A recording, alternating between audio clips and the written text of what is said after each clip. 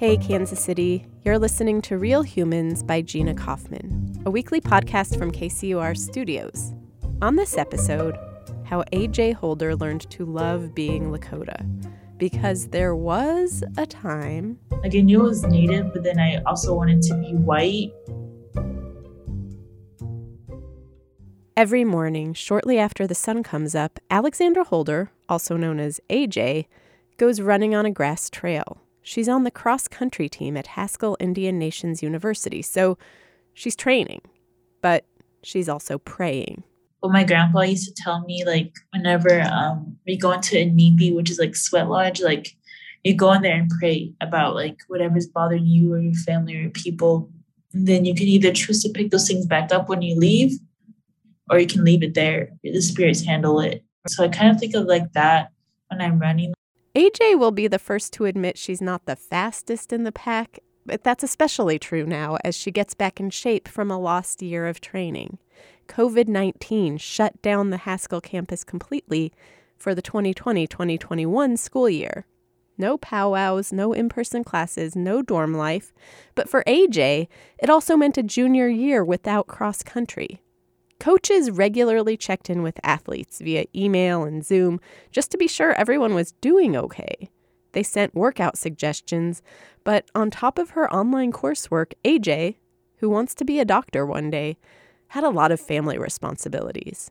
My dad was deployed at the time, so it was just my mom and my two brothers and I.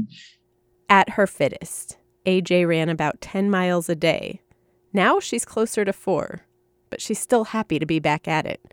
Because when she wears a purple Haskell uniform and runs, what she wants is to be seen. In a world where stereotypes of Native Americans sometimes feel more visible than actual Native people, that matters. Because I think growing up, you see things like the Kansas City Chiefs or the Washington Redskins and stuff like that, you have this, you start to have this bad perception of yourself as a Native person because you only see those stereotypical images of yourself. AJ grew up in Kansas in a Lakota family, and as she puts it, I always grew up traditional Native, but kind of not being on the res all the time. She lived in Lawrence, and after elementary school with lots of international students near KU, she and her brother went to a predominantly white middle school and high school. My parents said once I started going there, I got more Americanized. She puts Americanized in air quotes, and what she means is we got more loud, I guess. AJ says it might have looked to her parents like she was fitting in, but that's not how it felt to her. When you grow up, you kind of want to be the cool kids, the popular kids. And so I realized, I recognized that a lot of the popular kids were skinny white girls. And so I think I kind of struggled with that identity because I wanted to be like them. Then, in high school, she made a friend. Her first Indigenous friend who wasn't related to her. Before, she mostly hung out with her cousins.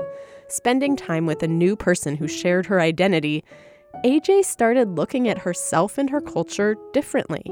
And then I was oh, it's okay to be brown. It's okay to be Native. And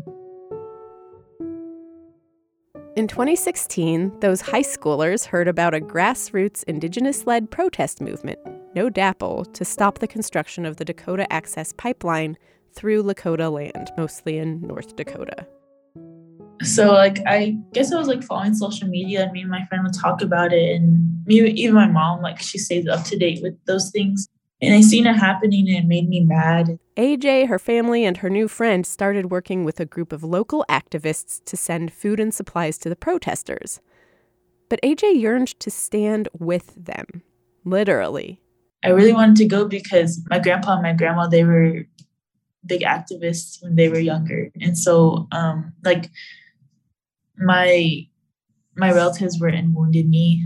She's talking about something that happened in 1973, when Lakota people demanded that the U.S. government make good on treaties from the 19th and early 20th centuries in a standoff that lasted 71 days. And so I was it's something that I need to do for my people, and that, I feel if I just stay here, I'm not really helping that much.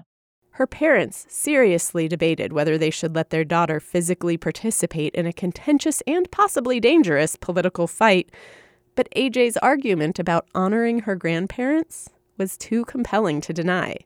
So over spring break, AJ got in a car with her friend and her friend's cousin, and they drove all night without stopping.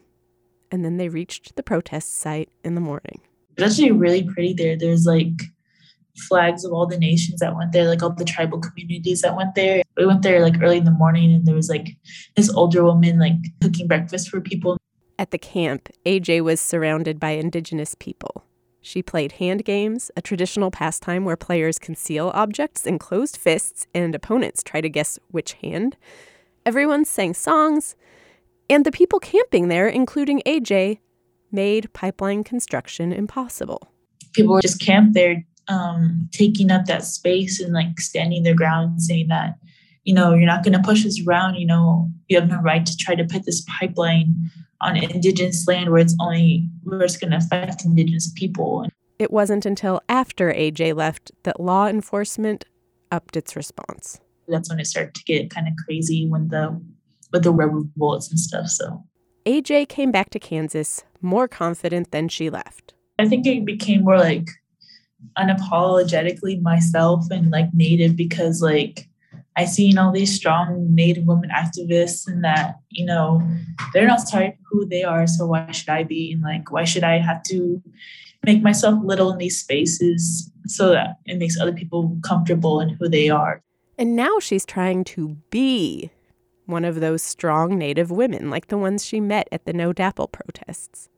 Running is one of the ways she does that, even if she is a little slower after her pandemic break. Running is a prayer after all, not just a competition. I really am like putting in the work and like putting the effort to become a good runner on my own level. AJ plans to stretch her final credits at Haskell over 2 years instead of 1, so she can get in one last year of running. That way, she'll get the strong finish her college running career deserves. Who knows who might be watching and how it might change them.